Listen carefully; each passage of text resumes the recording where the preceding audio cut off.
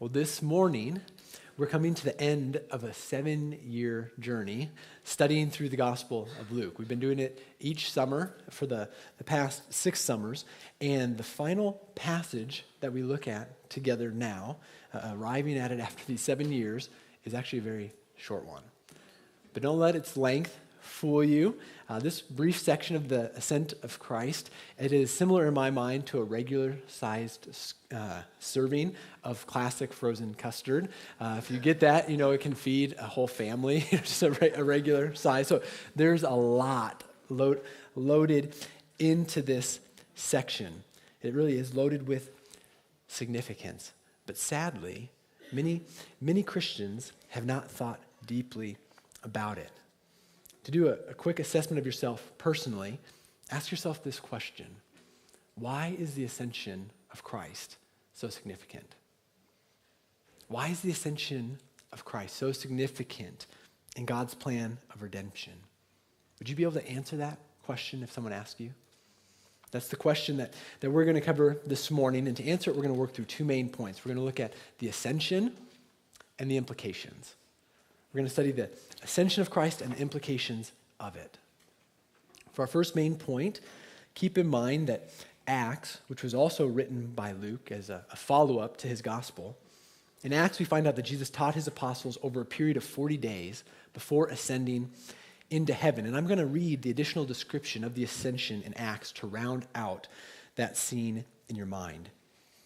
After telling his apostles to wait in Jerusalem to be given the Holy Spirit, Jesus said this: "But you will receive power when the Holy Spirit has come on you, and you will be my witnesses in Jerusalem and in all Judea and Samaria and to the ends of the earth."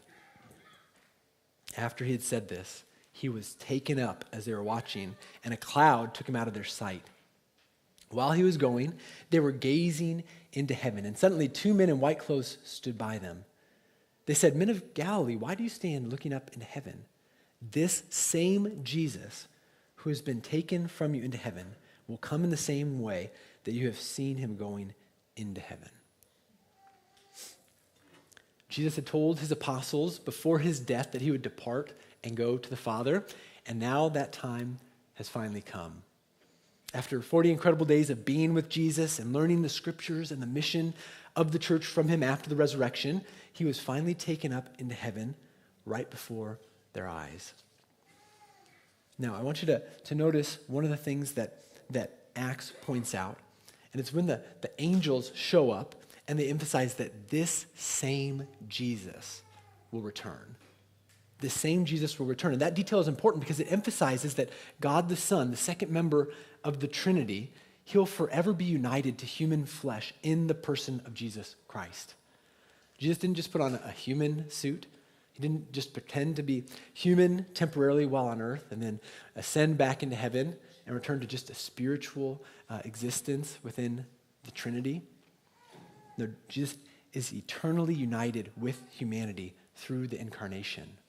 As one theologian put it, in the incarnation, the divine nature came down to earth, and in the ascension, the human nature, it rose up into heaven.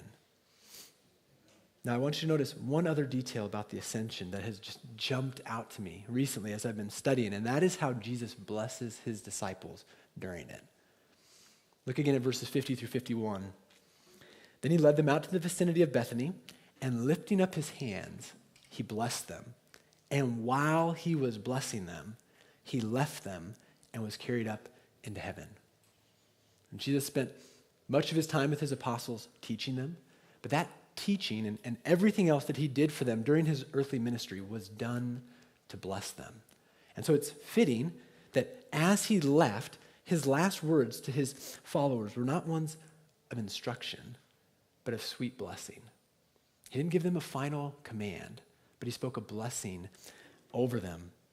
Don't miss the image that Luke is painting for us. The Lord Jesus Christ is rising up to heaven, and as he rises, he's raining down his blessings on his followers. He's rising up to heaven, and he's pouring out his blessings on his followers still on earth. And what a powerful glimpse this is of the life-changing reality that the heart of Jesus Christ is to endlessly bless you. The heart of Jesus Christ, his desire for you is to bless you now and for all of eternity.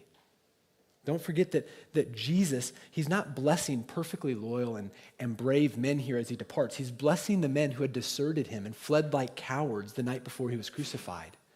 Now, these failed followers are the ones that Jesus is pouring his blessing down upon as he descends. And it's yet another biblical proof that no matter how you've sinned and failed in your life, God's desire is to bless you as well. Do you believe that? Do you believe that God's deepest desire for your life is your eternal blessing and good? That is his heart. And if you're a Christian, you'll enjoy the endless blessings of Christ in the new sinless universe that God creates when Christ returns. And the greatest of all of his blessings will be Christ himself and the perfect intimacy that you will enjoy with God through him. Now, before we move on from that happy thought, I need to clarify that not everyone will experience the endless blessings of Christ. All people do experience countless blessings from God each and every day of their lives here, from our heartbeat to every breath in our lungs. There's the friendships and relationships we enjoy with others, to the beauty of the world around us, even the meals that we eat and the taste buds that God has designed. We experience God's goodness and love constantly in the world. But what's the normal human response? Instead of gratefully worshiping God and obeying our Creator, we're naturally ungrateful, proud, selfish, and rebellious. We take for granted God's kindness towards us, and while we selfishly want his blessings, we don't want him. We want the blessings from God, but we don't actually want him to be God. Because if you are in a relationship with God, you can't operate as your own God any longer. You actually have to submit to him. The reason our sin is so ugly, one of the reasons, the picture in my mind is that of a gold digger. You all know what a gold digger is, thanks to Kanye West, right? So it's a man or a woman who gets with someone else, who marries someone else usually, and they do it because they want the other person's money. They do it because they want the other person's resources. They don't love that individual. They don't care about that person. They usually try and marry someone old, right? So they hopefully will die faster. And you think, that is so messed up. That's so messed up to treat another human being that way. But how much more offensive is it when we do that towards God? When we do that towards our Creator, who's perfect in his love towards us, who's only done good towards us. This is why the Bible says that the default fate of human beings is not the eternal blessings of heaven, but the eternal judgment of hell. Hell is a real and endless place.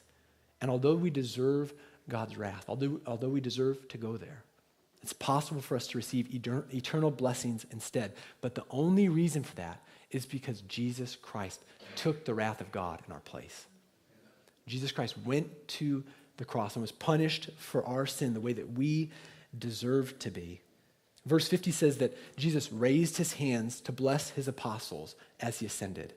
That's what the Old Testament priest would do when they would bless the people and pronounce a blessing over them. Jesus raised his hands. And as he did, he would have exposed once again to his followers the nail wounds in his hand, the glorified wounds that point to the place that he was nailed to the cross. This is why Jesus could offer us eternal blessing instead of an eternal curse. It's because he offered himself as a sacrifice in our place. He became our great high priest through his sacrifice. For the rest of your life, when you think about the scene of the ascension, I want you to think about the endless blessings that Christ wants to pour out onto your life. The risen Christ, the ascended Christ, he wants to bless you forever. And the reason I want you to think about that is because the scene itself, it gives us a glimpse into why Jesus ascended into heaven and what he's doing there now. That brings us to our second main point, the implications. What are the implications of the ascension? This is not a comprehensive list, but we're going to highlight just 3 significant aspects of Christ's ascension. And the first is that Christ is supremely exalted. Christ is supremely exalted. The way that Jesus ascended into heaven, he had the power to do that himself, but it says he was taken up into heaven. So this was something God the Father did for Jesus. In many ways, it highlights how Jesus is the only person who's ever lived who can appear before God the Father on his own merit. He can appear before God based on how he has lived. And so the way that he is taken up into heaven, it highlights how high he is, how inexpressibly high he is above every other human being. Listen to what Peter preached on the day the Holy Spirit was poured out in Jerusalem. This is the first ever message preached in the church age. And Peter says this: God has raised this Jesus. We are all witnesses of this. Therefore, since he has been exalted to the right hand of God and has received from the Father the promised Holy Spirit, he has poured out what you both see and hear. For it was not David who ascended into the heavens, but he himself says, "The Lord declared to my Lord, sit at my right hand until I make your enemies your footstool." That statement there is a quote from Psalm 110, a very important messianic psalm. And that psalm, it's referenced over a dozen times in the New Testament. It's very significant. And here, Peter's saying, this is what's happened with the Lord Jesus. He was placed at the right hand of God through the resurrection and through the ascension. And he goes on and he says, therefore, let all the house of Israel know with certainty that God has made this Jesus, whom you crucified, both Lord and Messiah. The resurrection and the ascension, it proves that Jesus Christ is Lord and that he was the Messiah promised in the Old Testament. The phrase right hand of power, which used again many times in the New Testament, this is a reference to the authority of a ruler, the power of a ruler. And so what this is saying is that Jesus Christ, the God-man, Jesus Christ, a real human being, he has the exact same authority and power as God the Father.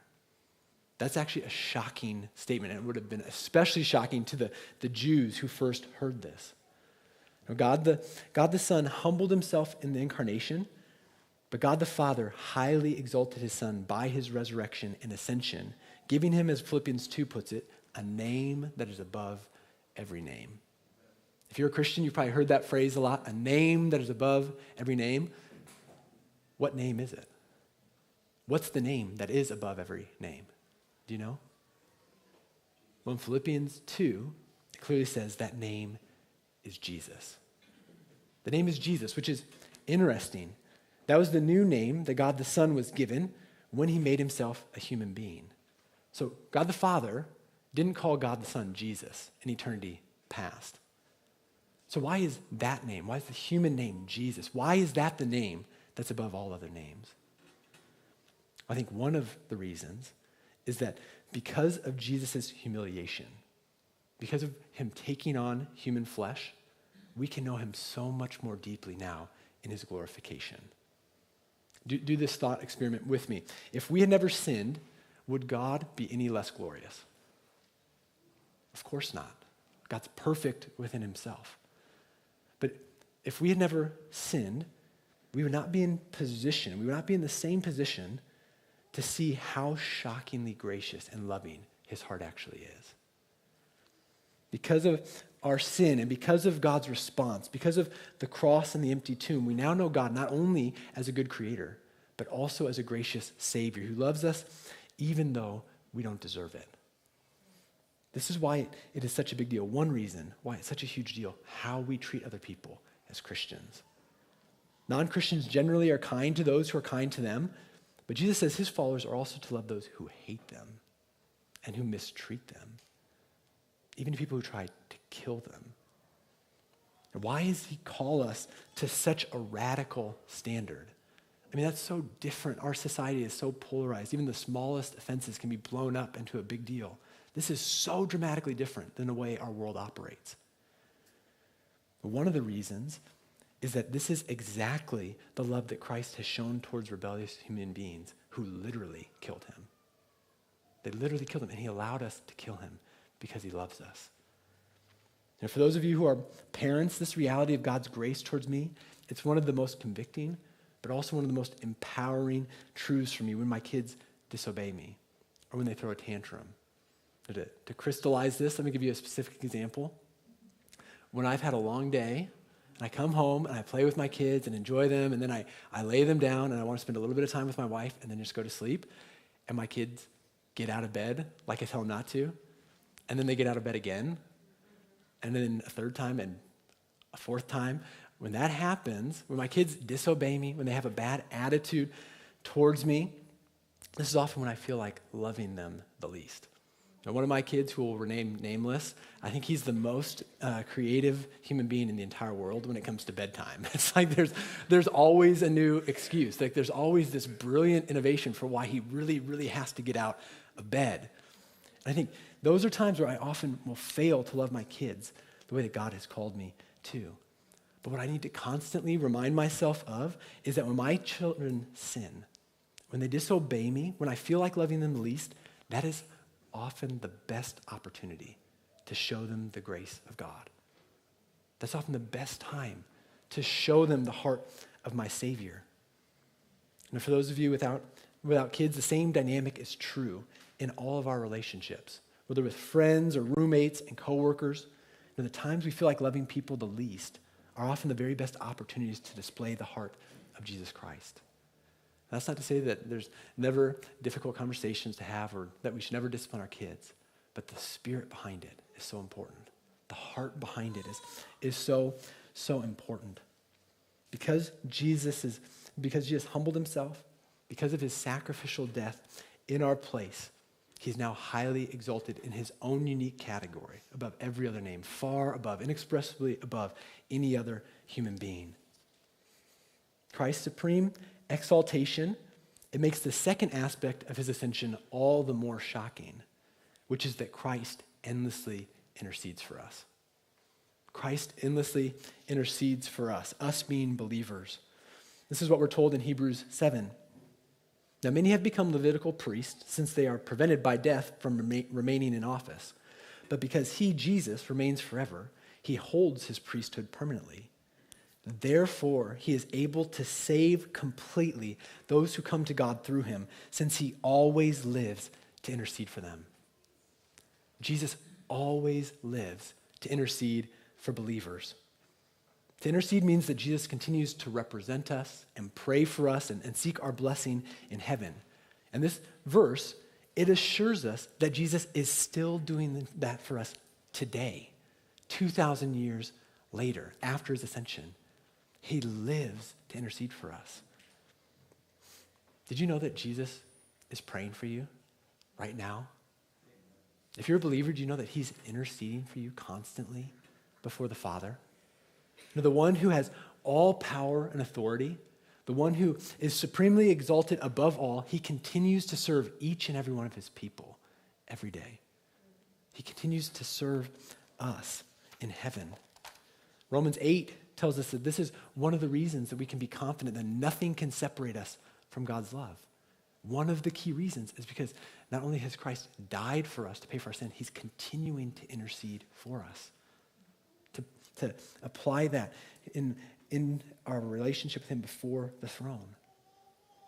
Because of Christ's ascension, he now endlessly serves us as believers before the throne of God. Now, as amazing as that is, it actually keeps getting better. And that's because the third implication is that because of the ascension, Christ can send the Spirit to believers. Christ can send the Holy Spirit to indwell believers.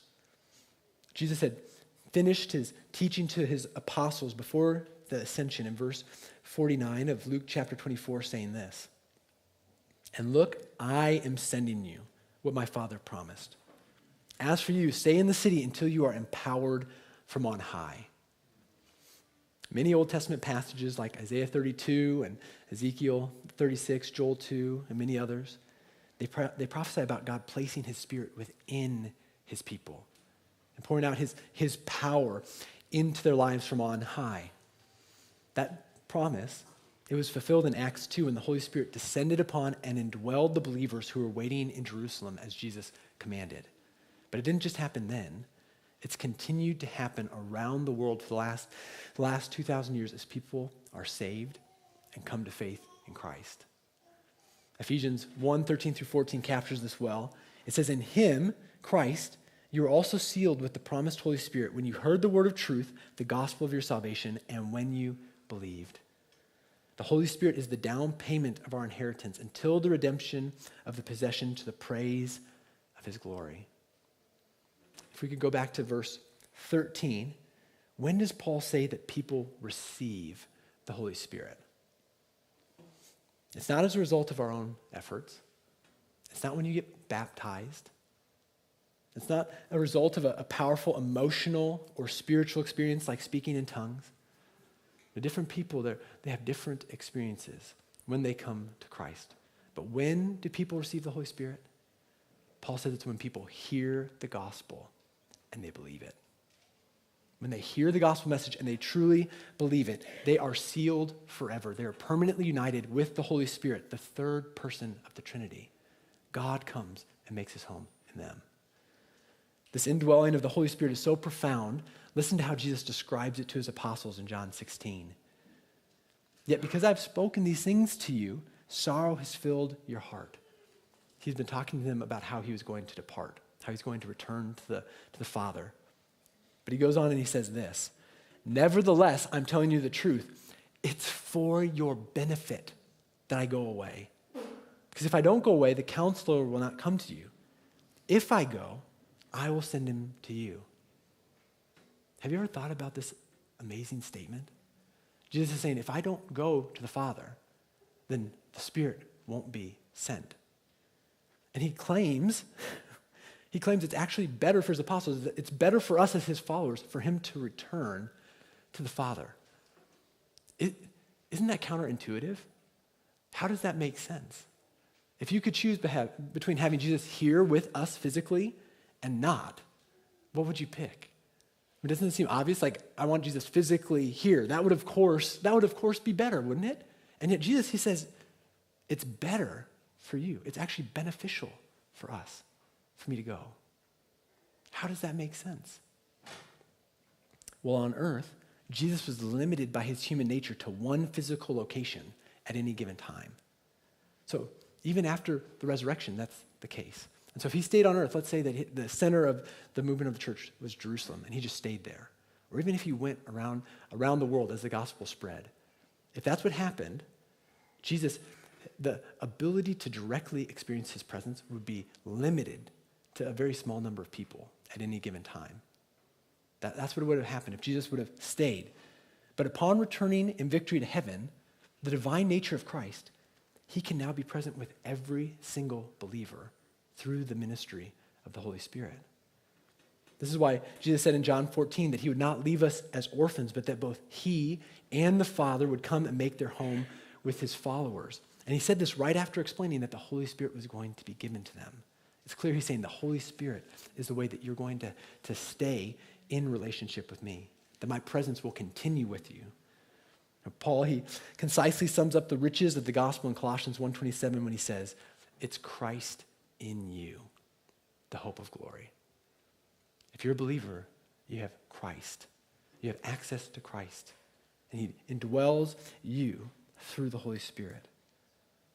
So why was it beneficial for Jesus' disciples that he ascend into heaven? Well, the reason is because he went away so he could be closer to us than ever before. He ascended into heaven. He departed so that he could be closer to his followers than ever before. Isn't this exactly what we see in the life of the apostles? Were they more humble and wise and bold and spiritually fruitful before Jesus left or after? Did they love Jesus more when he was with them physically? Or did they love him more? And were they more faithful to him after he left and they received the Holy Spirit? If you've read any of the Gospels in the book of Acts, you know it's not even close. They were dramatically more mature across the board after Jesus left and they received the Holy Spirit. And this makes perfect sense because it is impossible to live the Christian life apart from the Holy Spirit. You actually are not a Christian until you receive the Spirit. On top of that, Christianity, following Christ, even once you're a Christian, it's not ultimately about behavior modification or religious rituals. Christianity is about being changed from the inside out. It's about learning to genuinely love God and genuinely love other people by the power that he gives us.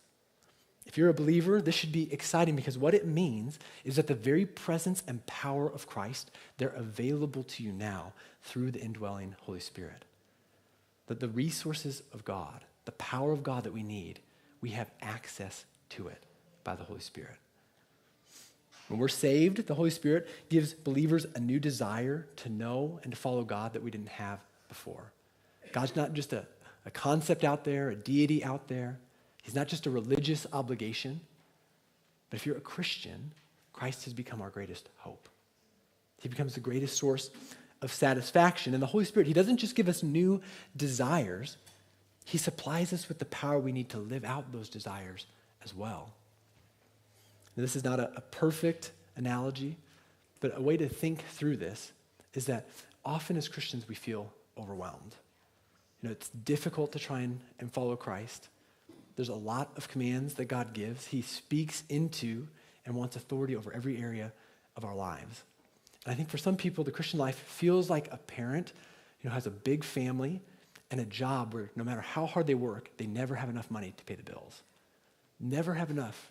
And so no matter how hard I work, it seems like I just can't meet the responsibilities that are in front of me. The real needs that I'm supposed to meet. I don't feel like I don't have what is necessary to provide or to live those out.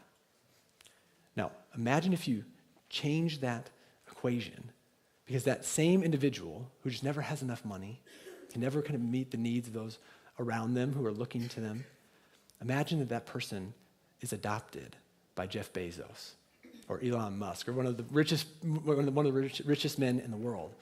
And this individual who adopts them says, you know what?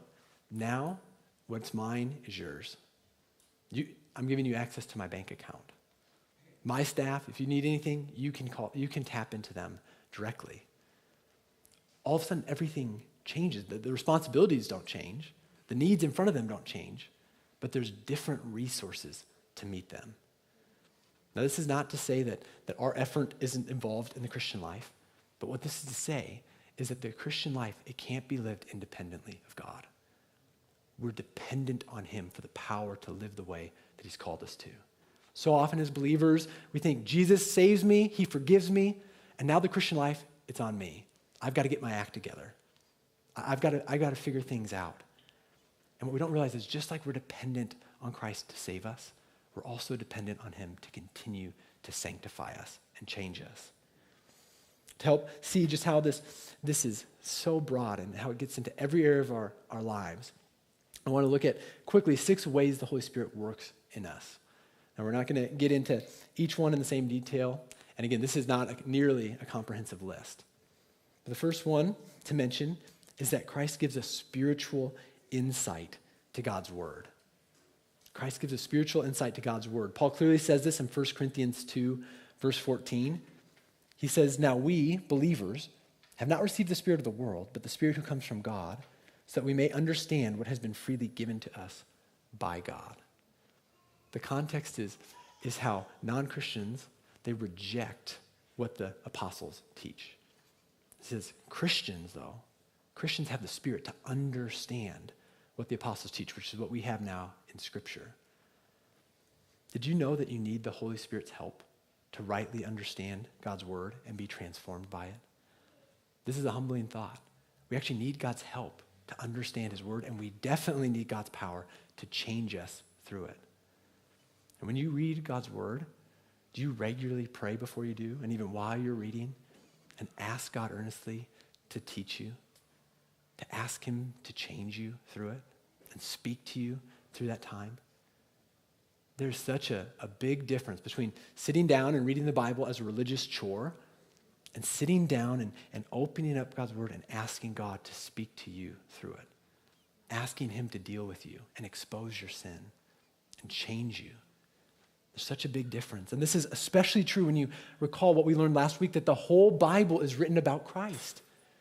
This is why Jesus said in John 16:14 that when the Holy Spirit comes, he will glorify me because he'll take what is mine and declare it to you. The context of this statement is how he's promising his apostles that he's going to lead them into all truth. And this is about how he's going to lead them to write the New Testament, the inspired scriptures for us. But this promise of directing them, the Holy Spirit leading them into all truth, that principle holds true for us as believers as well. That's the Spirit that leads us into understanding the truth of God's word. And Jesus says that the Holy Spirit, one of his main roles as this is happening, just as the whole Old Testament, we looked last week, it all points to Jesus. Jesus is saying here, as the New Testament is going to get written, he's saying it's written to glorify me. The New Testament ultimately points to me as well. And so one of the major roles of the Holy Spirit is to glorify Christ, to show us how awesome Jesus Christ truly is. Since Jesus is the main character of the entire Bible, it doesn't matter if we're reading in Luke or Leviticus, the Holy Spirit is going to want to help you to see how glorious Christ is as we better understand his word. He wants us to understand his saving work and how we need it not just to convert us, but how we need it to empower our everyday lives as well. And this is one of the reasons that as a pastor, one of my biggest hopes for all of you is that you would have a consistent daily time studying God's word. No matter how much you come to church, no matter if you come to church every single week and hear a message preached, you're not going to become a mature man or woman of God unless you become a man or woman of God's word. You can listen to me preach every week, and that will not mature you the way God desires. And that's true not just of me, but even the best preachers in the world. God wants you to learn to connect with him and meet with him in his word yourself. If you're like me, even though you know that you should be impressed with Jesus, even though you know reading God's word, I should do that. I should try and spend more time with him. You probably know that. There's often times where you don't feel like it. There's often times where you're not impressed by Christ. You know you should worship him, but often our hearts are excited about other things or distracted by other things, even sinful things at times. And when you notice that, what God wants us to do is not to fake it. He doesn't want us to try and fake it and manufacture emotions for Christ. What he wants us to do is repent, to just acknowledge there's a lot that's messed up in my soul still if I don't value Christ. And so we should repent, and then we should ask God to help glorify Christ. Ask the Holy Spirit, God, help me to see Jesus and how he's worthy of my affections. That's one of the Holy Spirit's primary roles, to take these concepts and ideas that we teach about and make them real to you personally. The Holy Spirit, Paul says, he takes the things of God to help us understand what we've been freely given. The Holy Spirit helps us to see the greatness of the triune God through the person of Jesus Christ. And just to give you an example of this from my own life, I think a couple of weeks ago now, I was reading, I sat down, and I felt really exhausted spiritually. I felt pretty discouraged about a number of things in ministry. And I sat down and I was planning on reading kind of what was, just the next thing in my reading plan. And as I did, I was so distracted. And you've probably been there, your mind's kind of in all these different places. And I remember just stopping and saying, God, I need to connect with you. I need to hear from you this morning. And instead of just continuing what I was planning on, Psalm 90 came to mind. And so I flipped to Psalm 90, I read Psalm 90, and I spent some time thinking about where it says that the Psalm in chapter 90, verse 14, that says, satisfy us in the morning with your unfailing love. Then we may rejoice and be glad all the days of our life. And I spent some time there because I was convicted I haven't been satisfied in God. I haven't been satisfied. And the reason, which is often what happens with me, is I've been busy with all of my other distractions, all my other responsibilities. But the glory of the Christian life is not ultimately the new things that we get to do as Christians. The glory is that we get to experience God through them. We get to walk with God through them. And so it was so good for my soul, just coming out of that time, just with a fresh perspective, God, I want to be satisfied in you. And then thinking through, well, how can God love us with unfailing love? Well, it's ultimately because of Christ. It's ultimately because he's already dealt with our sin.